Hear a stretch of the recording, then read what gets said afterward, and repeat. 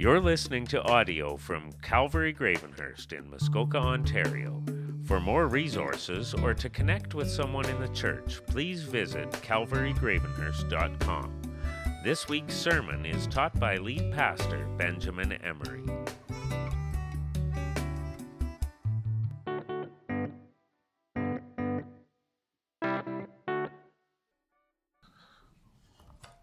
If you don't have a Bible, I invite you to pick one up. Should be one on your seat. If there's not one on your seat, then there's one behind you on the seat. And you can turn to Philippians chapter 1, verse 27 is where we will be today. And I just want to thank you, those of you who gave generously to support Ashley and Rogan as they are going through this challenging time with their family. That was so awesome to see so many of you participating in that, and it's just great to be a part of a church like that. If you are visiting, which I wasn't able to see everyone, but it looks like we have a few visitors. My name is Benjamin. I'm one of the pastors here, one of the team. I am not it. I am just a part of this great team that is here. And we are going to be starting a new series next week on Ephesians. I asked Pastor Mark to pray about it and pick a book and then divide it up in the sermons that we're going to pick. And he picked, or we're going to preach, and he picked Ephesians. And he titled it, God, the Gospel, and Our Response. So it's a 10-part series starting next week. And I'm excited to see what God has to say to us through that. Before we get into God's Word, let's just pray that He would help us. Lord, well, it's dark, and the sun has gone away, and it seems like fall and the winter are soon going to be upon us, Lord. And for many, that is hard, especially when we live here in Gravenhurst, where the winters are long. Lord, would you, in this time of COVID, as we head into another winter with COVID, would you give us hope, Lord? Would you give us your Holy Spirit, that we would not succumb to the darkness and the coldness, but that we would shine bright, Lord, that we would be a different kind of people. Lord, I need your help because I'm a simple guy and I have a message that I want to speak to your church, and I really need your help with that. So would you help me, and would you open the hearts of your people and speak to them in Jesus' name? Amen. Well, when I was 26, I started to read a book. And if you had known me at 26, you would have said, wow, that's quite an accomplishment, Ben. Because I didn't read many books. But I started to read a book, and this was a book about history, a history book. And it was a book about the history of a people, a group of people. A people that was unlike any group of people I had ever seen. They were different. They lived differently. They were not defined by a race. They were not defined by class or geography. They were different than all the people in the entire world. And as I read the history of these people, I was taken back by them because I had never really met anyone like them. I had heard about them before, and I had met some people that would say they came from the lineage of these people, but I can't say as I had ever actually met one for myself. I read that they were a people unlike any of this world because they were not of this world. They started out fearful. They were an outcast bunch who hid. And then something tremendous happened to this group of people. They gained great power that they didn't have before. They had the power of speech. And through the speech, the sermons they would give, the messages they would proclaim, many hearts were moved to them. And their numbers were added to on a daily basis. They gained the power to heal, and heal they did. They did many things that they were not capable of doing on their own. They were given the power not to be intimidated by people, by powerful men and women, to be able to resist the pressure to cave and conform. They were unlike any. They cared for each other. In a way that in first century Rome was not like any did. Young and middle-aged and senior all worked together, a part of a group that was willing to not only just speak great things, but to die for each other. These people did not define themselves by the color of their skin or by their gender or by their political class. They were different. They became known at the start as the people of the way. Then they became known as Christians, and collectively they became known as the church. I was 26, and then when I read about them, and then I was 27 when I actually set out to try and find them. I wanted to know who this group was and see if there was some of them that I could be a part of them, a part of this group that I had read about. And I thought, maybe, just maybe, God could do what he did then, here in our country, now. Paul talks about this group. He planted this church in a place called Philippi, and he was proclaiming to them, as he was going to die, what he wanted of them. And he says this in Philippians chapter 1, verse 27. He says, just one more thing. And now he's in prison and he's writing to them, not knowing he's ever going to see them again. And he helped found this church, and he has some messages to tell them. And he says, just one more thing. As citizens of heaven, live life worthy of the gospel of Jesus Christ. Then, whether I come and see you or I'm absent, I will hear about you, that you are standing firm in one spirit, in one accord, contending together for the faith of the gospel. That's quite a request he made of them. That is his desire for this group of people that he would probably never see again. Somebody asked me last week, how long have you been the pastor here for? I thought about it, and 6 years this past month. 6 years is a long time. There's a lot that's happened in 6 years. We are not who we were 6 years ago when we started out. We are quite different than who we were then. There was about 60 or so of you. Some of you, not too many when I look out, started that 60 with me 6 years ago. And many of you have joined throughout the years together as we've walked in faith. The Lord has done much. You've done much. We've done much ministry together. We've done lots in the community. We've done lots for each other. And the Lord is building in people's spiritual depth and spiritual maturity that was not there before. God has certainly been changing and working and maturing me as a person. And we should be proud of what God has done in us and through us over the last 6 years. This town's different than it was in 2015. Hasn't the world changed so much in the last 5 years? Think about what the world was in 2015 and look at the world today. Just in our town, the face of our town has changed. You know, there's 4 churches that have closed since I became the pastor here 6 years ago. 4 churches that were Bible-believing churches that are no longer here, no longer open, no longer proclaiming God's word. This country has moved further and further away from God over the last 6 years, and we have moved closer and closer to God's word. And over the last 19 months, many churches, a ton of them, have struggled to stay open. Many have closed and will never open again in our nation. Yet we have continued to grow as a congregation together in numbers, in finance, and in maturity, most of all. And that is something to celebrate and something to be thankful for, those of us that have walked together over the last 6 years. And we, as a congregation, are at, you could say, a crossroads. We have some decisions to make, some good decisions to make. See, you hired me as your lead pastor, and we've built a team together of staff and volunteers, but I'm not the church. It's Christ Church, and I don't decide what the church does. You're the church of Christ. You are Calvary in Gravenhurst. I'm just a part of it. And someday I will be gone. I won't be here anymore. I won't be the pastor.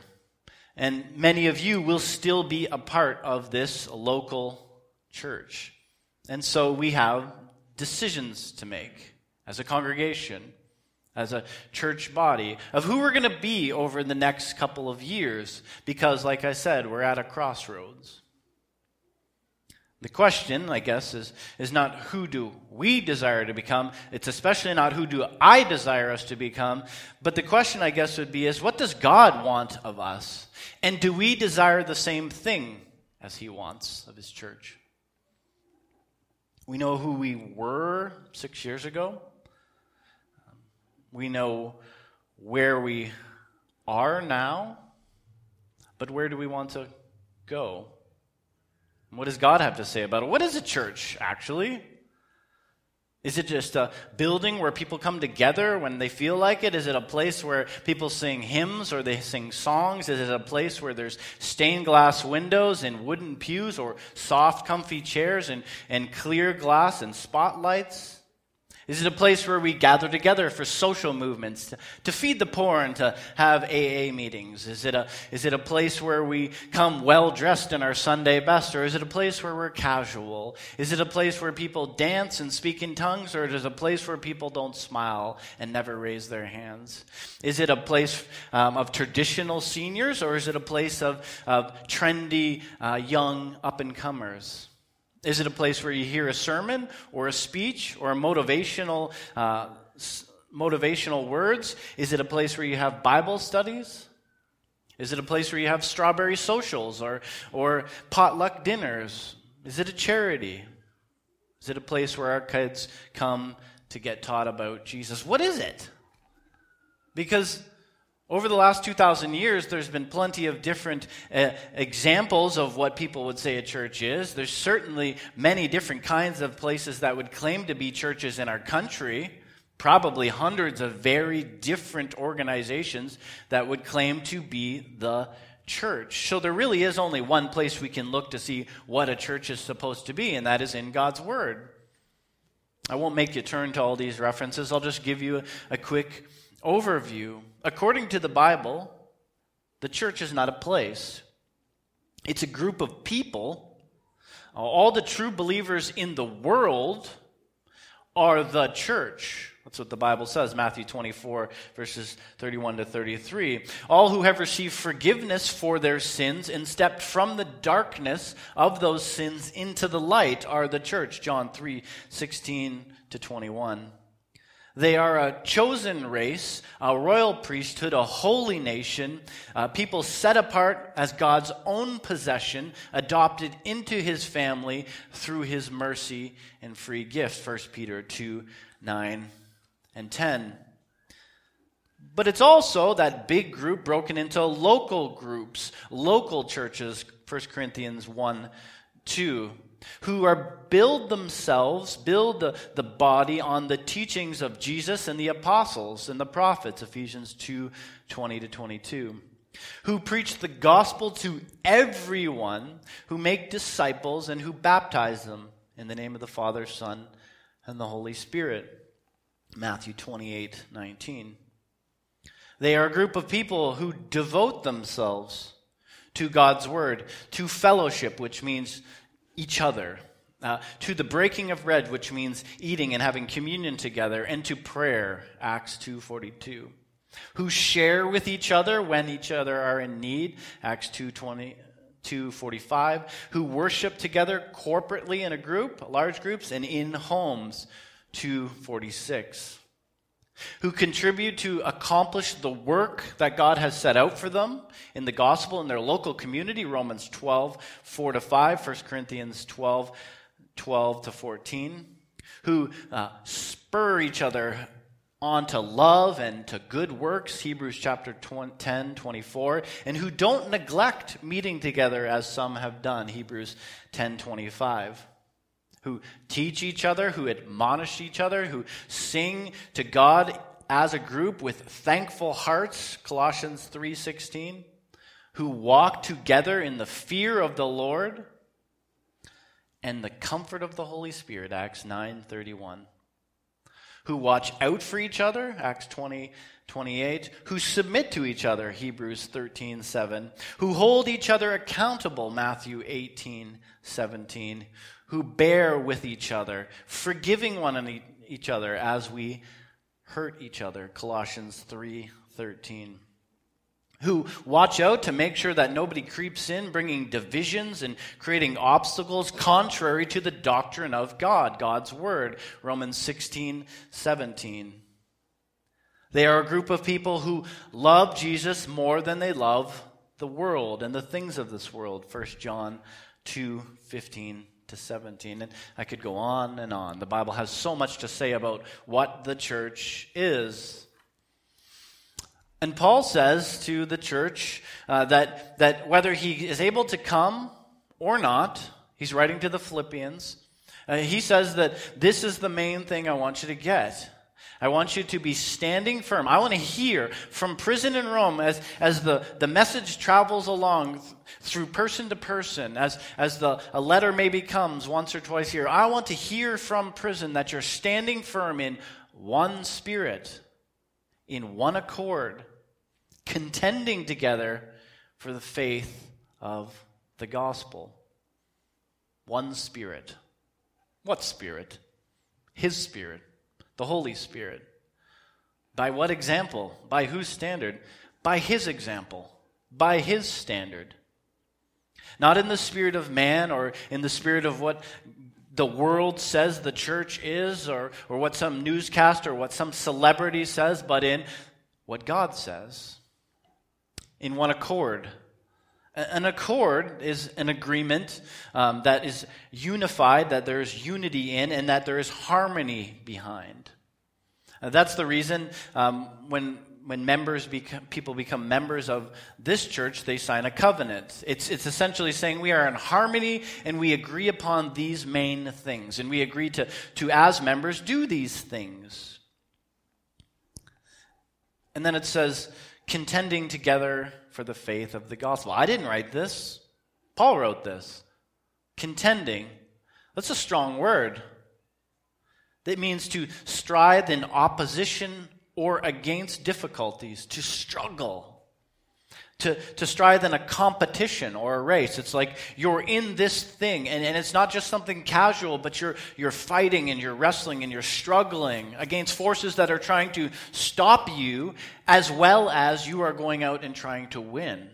It's both. It's defensive and it's offensive. Contending together for the faith of the gospel.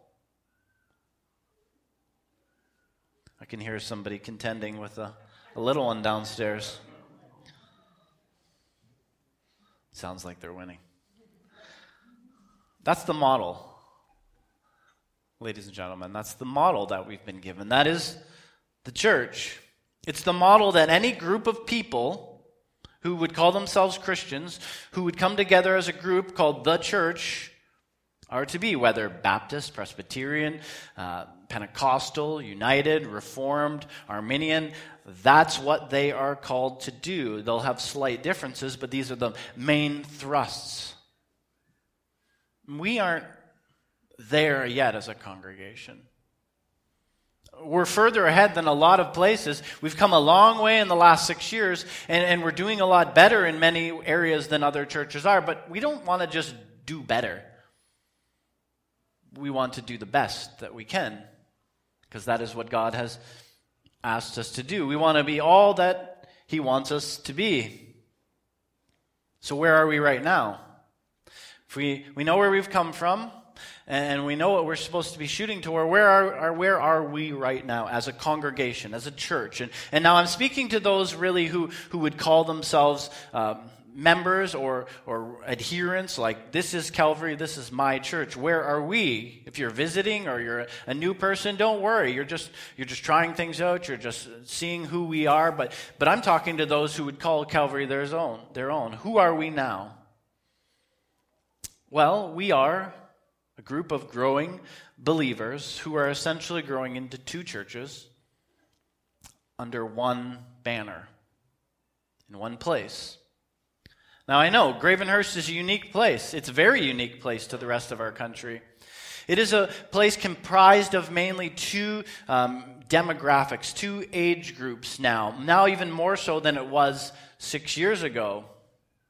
There are seniors, a lot of retirees, 60, plus that come here to retire specifically in Gravenhurst. And then there is a new group that is moving into the area, 20s and 30s, who find it too expensive to live down in southern Ontario, who are moving here.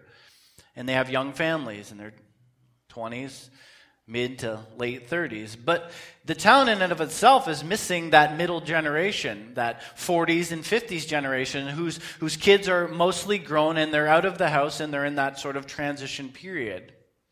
That's the town, and very much so that is very much our church. We are a church of a lot of seniors and now a growing number of people in their 20s and 30s, with a few in my generation called Generation X.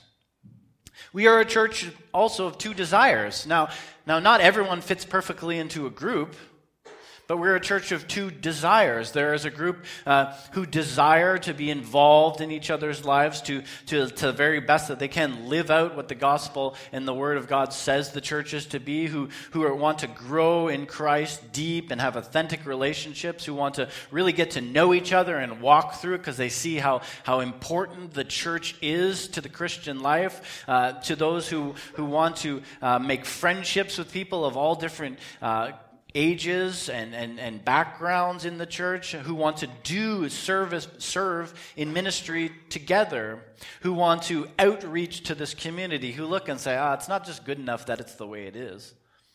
We want to impact it for the gospel's sake. Who want to disciple the next generation, who want to pray together, who want to care for those aging in our congregation, who want to support the working generation, the challenges of young families and the busyness of life. We have a group of people who are like that, and they're involved in 4 or 5, 6 different ministries. They give a lot of time, they mentor, they serve. And again, I'm not talking about to you if you're just visiting this church, I'm talking about the core group that would come regularly. And then there are those who they mainly just come. And they're not really involved in each other's lives. They don't really want to grow deep with each other. They don't really want to walk through life and faith together and be involved in caring for each other. And the leaders and I, we've been talking about this for a few years, have watched this shift into 2 congregations, almost.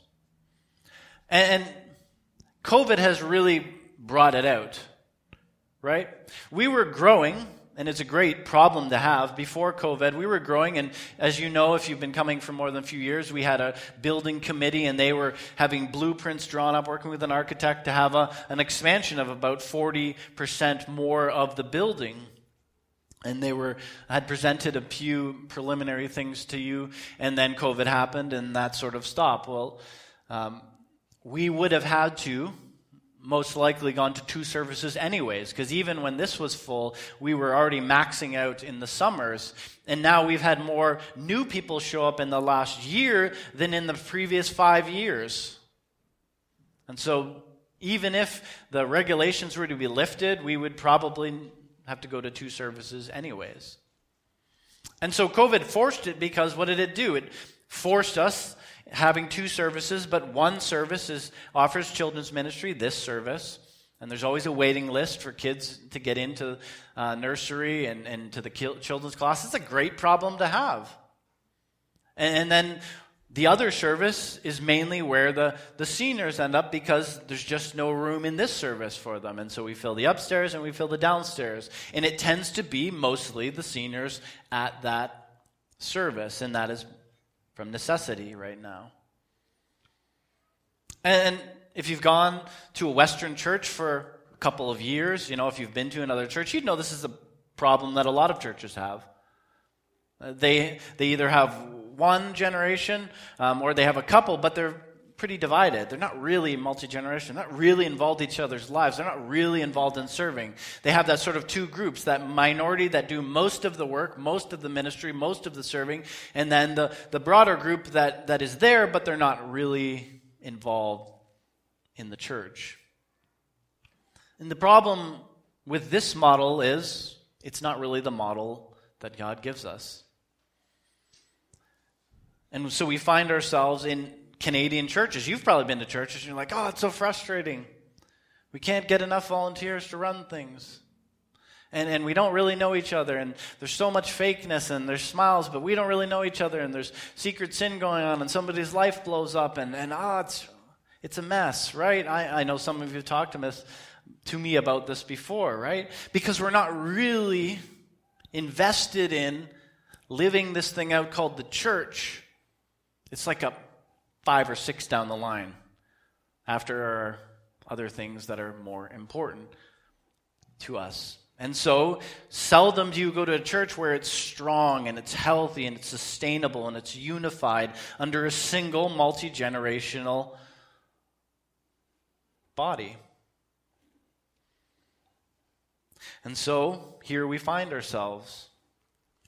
Often, for even our one service, we don't have enough teachers for Sunday school. So sometimes we have to cancel classes.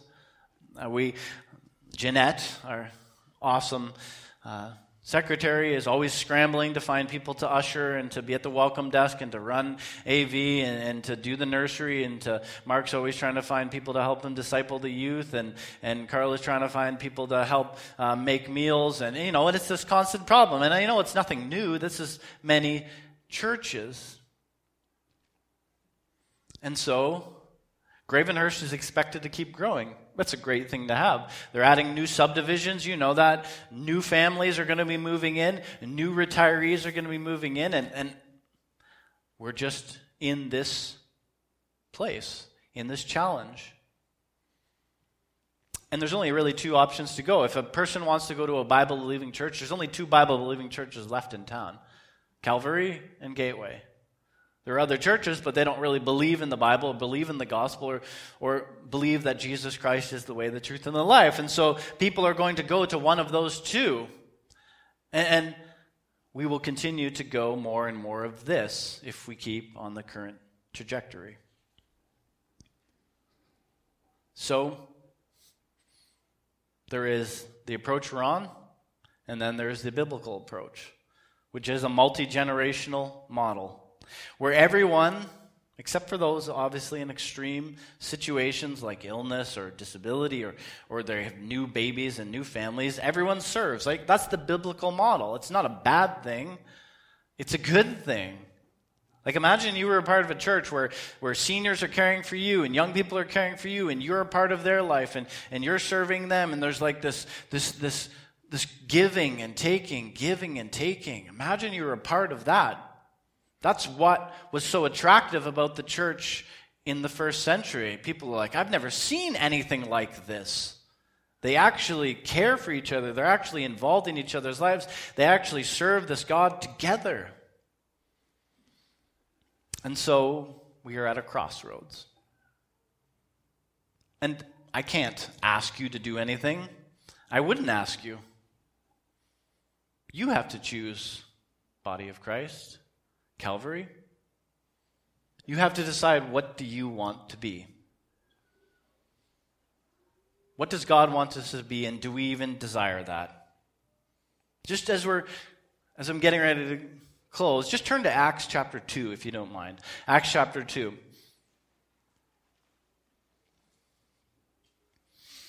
The scene of Acts chapter 2, Acts chapter 1 is when Jesus spends the last little bit of time after he's been resurrected and he's come back to life, and hundreds of people see him, and he goes to the disciples and spends a couple of weeks with them, and then they're like scared, and they're still nervous, and they go and hide in this upper room. And they're praying for the Holy Spirit, this helper that God promised to come. And the Holy Spirit comes and fills them. And they're no longer the weak men and women that they were before. They're now filled with the Spirit of God. And they go out, and Peter starts to preach. The first ever sermon ever preached in the New Testament. Peter, the coward, starts to preach it to all these people, because it's during the holiday, and so there's thousands and thousands of extra people in Jerusalem. And he preaches this sermon to them. And then pick it up in verse 37. It says, when they heard this, the end of the sermon, they were pierced to the heart and said to Peter and to the rest of the apostles, brothers, what should we do? Peter replied, repent and be baptized, each of you, in the name of Jesus Christ for the forgiveness of your sins, and you will receive the gift of the Holy Spirit. For the promise is for you and for your children, and all who are far off, as many as the Lord our God will call." With many other words he testified strongly and urged them, saying, "Be saved from this corrupt generation." So that those who accept his message were baptized, and that day about 3,000 people were added to them. They go from about 120 to 3,100 people, okay? And look what happens right after. This is like in the next couple of weeks. Then they devoted themselves to the apostles' teaching, to fellowship, to the breaking of bread, and to prayer. Do you see what happened? There's not like a couple of years that kind of just go and they're just kind of floating around. No, they come to faith, they come to believe, they join together in church, and then they devote themselves to the apostles' teaching, to fellowship, to breaking of bread, and to prayer. That's a little different than our model, isn't it? There seems to be this deep desire inside of them that, hey, I'm now a Christian. I'm now a follower of Christ. And so therefore, I'm going to do this thing that Jesus has asked me to do. I actually want it. I actually desire it. To spend time together, to learn God's word together, to live by it, to pray together. I actually desire this. Something you've got to want. That's why I can't ask it. That's why I can't force it. That's why I can't be a pastor that says, we're doing this. No, the church has to want it. The church has to desire it. Or I'll just be pulling. And that's not the model. Why did tens of thousands of men sign up in World War I and World War II before the draft even happened? Because there was a desire to serve their country. Why do missionaries for 2,000 years been going to far-off lands to bring the gospel to people that don't have it? Because there's a desire to do it. Why do people adopt a child that is not theirs by blood and devote their life to it? Because there's a desire to love that child. Why do Christians become the church? Because there's a desire to be the hands and feet of Jesus Christ to each other and to the local community. And that's not a desire that I can put inside of you. Only God can give you that desire. And if that desire isn't there, there's probably something wrong. So the problem in our Western churches is a bunch of people who go to church, who call themselves Christians, actually don't desire to live the way God has told them to live. And so we're at that crossroads that I said. Option one, and we as the leadership are preparing for either way you choose. Either we continue on the current path and we become more and more of a younger, one church body that is younger, living life together, discipling, investing in each other, spending time with each other. And another that is mainly senior, that is investing in each other, spending time with each other. And it continues to widen.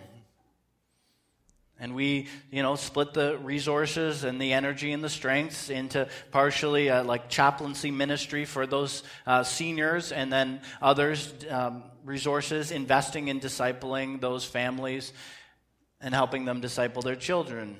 That's option one. That's the keep going the way we are route. And option two is all the members and all those who would call themselves, this is my church. Again, I'm not talking to you if you wouldn't say this is your church family, but all those who call Calvary get in to the ministry, to each other, to the one another. Everyone commits to getting good at one thing. Serve once or twice a month. One area. It's like, that's mine, and I'm going to do the best I can. Sometimes I look at some of our volunteers, and they're involved in like 4, 5, 6 different things, and I'm like, they're scrambling around, and they're not able to give their full to one thing because they're doing so many different things. But if everyone got good at doing one thing and gave a little bit of time every month, 1 or 2 hours a month, everyone could do really good work, right? And a certain group wouldn't be scrambling around to fill the nursery, to disciple the children, to greet at the welcome desk, to usher and show people to their seats, to run the AV, to help with the counting downstairs, to serve on the worship, to help with the tear down and setup, to make meals for people when they need it. All the different areas. And then the discipling, I'm not even talking about the small group leading and the being a deacon or being an elder or the mentoring that goes along outside of the Sunday. I'm just talking about the Sunday. If everyone got good at one thing and served a couple times a month, we would be able to move forward. With what? Well, if we were in 2 services, we could have 2 identical services. So there's no more younger congregation and senior congregation. We can start to build deep relationships, and the mask will come off someday, and we'll be there getting to know each other. We could start to intentionally invest in people's lives that don't look exactly the same as us and aren't exactly in the same age category. So the question is, and this is not a guilt trip, this is not, I do not want you to serve if you feel guilty. That's the last thing I want. Really, I just want Calvary to be a place, the core members, the core believers, those who are doing really, they are the church, who are outreaching. I just want them to be people who desire to, because they love Jesus Christ and they love His church. So the question is what kind of church do you want to be? And you have to be fine with whatever you choose. Someday I will be gone. I won't be the pastor here anymore. And it has always been my desire that Calvary becomes a place that I could step out and it keeps on functioning. Why? Because it's run by the members. I'm just a guy helping to equip the saints, but it's really the people of Calvary. That has always been my desire. Never to be a church that is built around a pastor that just comes apart when I leave. That is my hope for you, that you come together on one accord under one spirit, and you contend for the faith in Muskoka and Gravenhurst because you desire to. And that's not the norm, but it doesn't mean we have to be part of what is normal. So, to everyone who is a member and who regularly attends, the question, who do you want to be? Which route do you want to go? Because I believe you are here for a reason. I believe God placed you here for our reason. Sometimes we look and we say, I can't do that, we need this and we need that. No, God will put the people He needs to do the ministry in the church. I believe that. It's just sometimes you don't know you have what it takes. Reminds me of a story I heard of Dr. Helena Rosen. She was a missionary to Congo. And she tells this story. A mother at our mission station died after giving birth to a premature baby. This is back in the second half of the 20th century. We tried to improvise an incubator to keep the infant alive, but the only hot water bottle we had was far beyond repair. So we asked the children to pray for the baby and her sister. One of the girls responded, "Dear God, please send a hot water bottle today. Tomorrow will be too late because by then the baby will have died. And dear Lord, send a doll for her sister so she won't feel so lonely." That afternoon, a large package arrived from England. The children watched eagerly as we opened it. Much to their surprise, under the clothing was a hot water bottle. Immediately, the girl who had prayed earnestly started to dig deeper, explaining, "If God sent it, then He will also have sent the doll." She was right. Our Heavenly Father knew in advance the child's sincere request, and 5 months earlier, He had led some ladies in a group to include both of those specific items in the package 5 months earlier.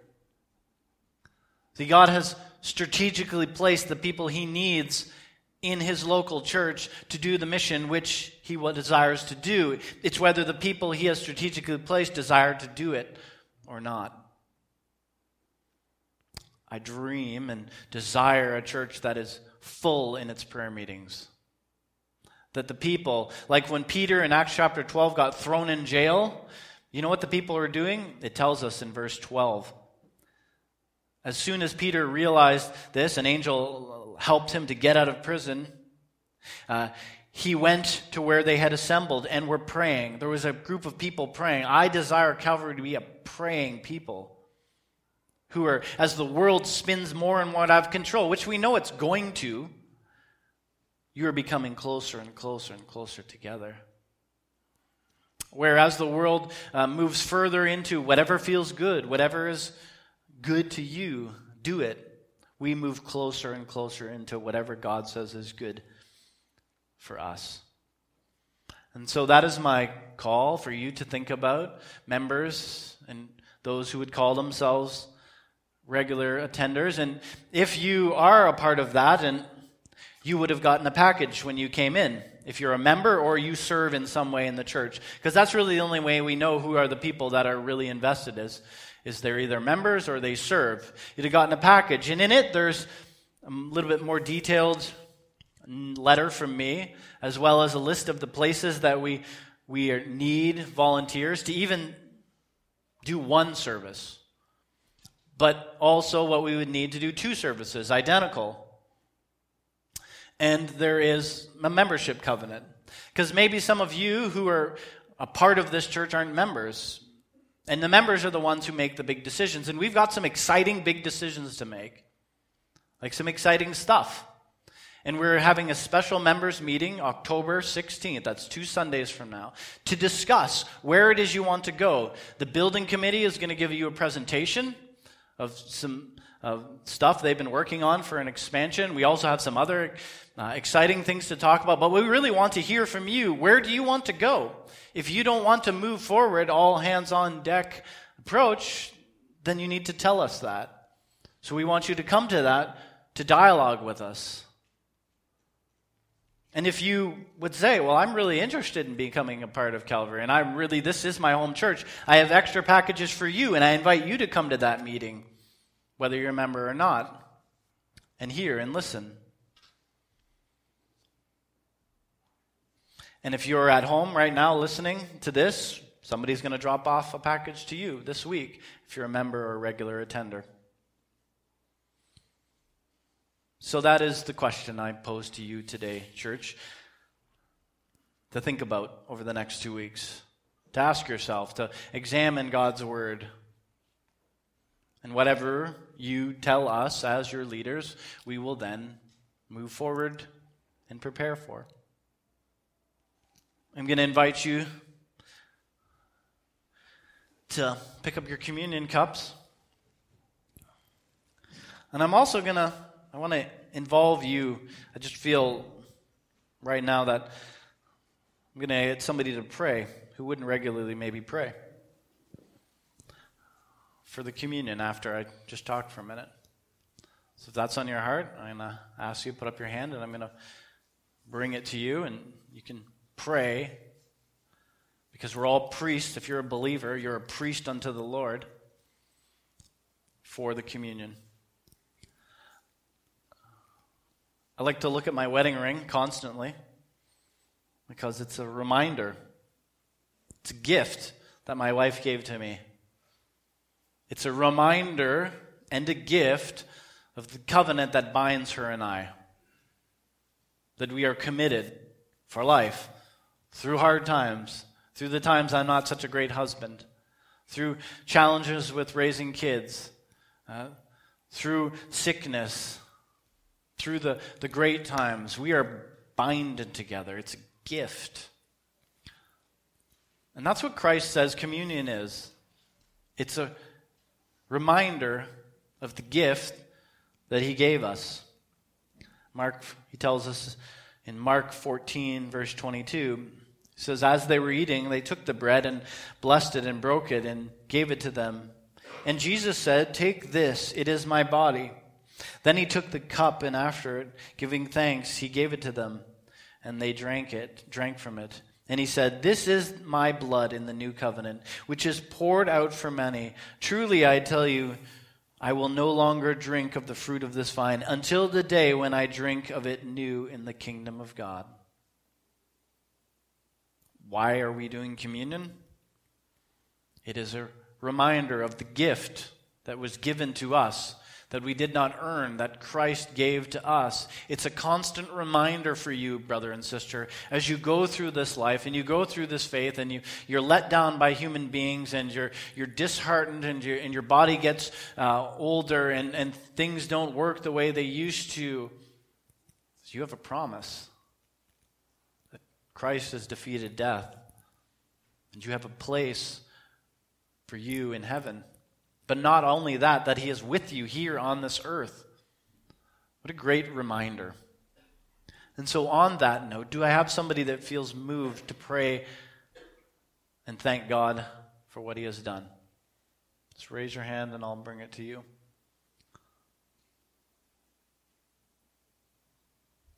Somebody back there. I'll hold my breath.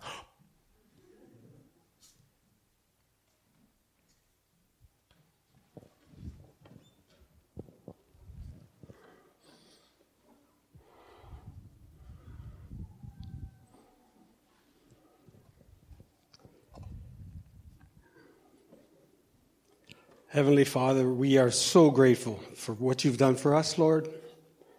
You've done so much. You've brought us together, Lord, as a family. We were orphans. We were lost. You saved us.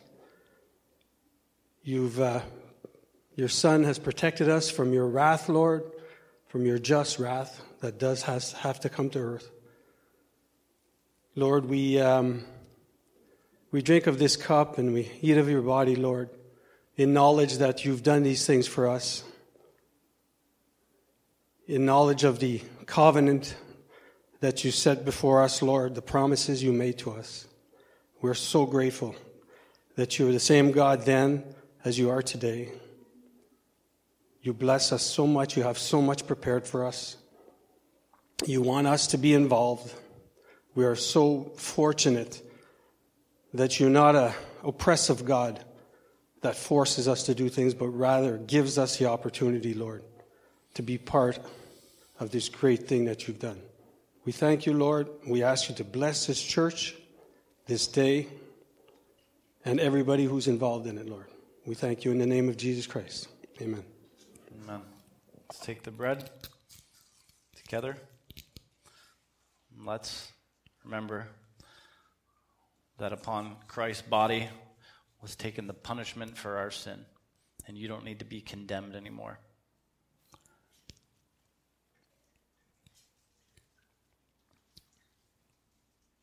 And then let's peel off the second layer cup that symbolizes the blood that was shed, the perfect blood for our sins, which in God's eyes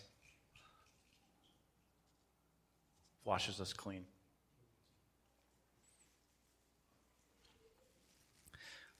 Like I said, if you feel moved that you want to be at that meeting, I have more packages here. You can just grab one and take one.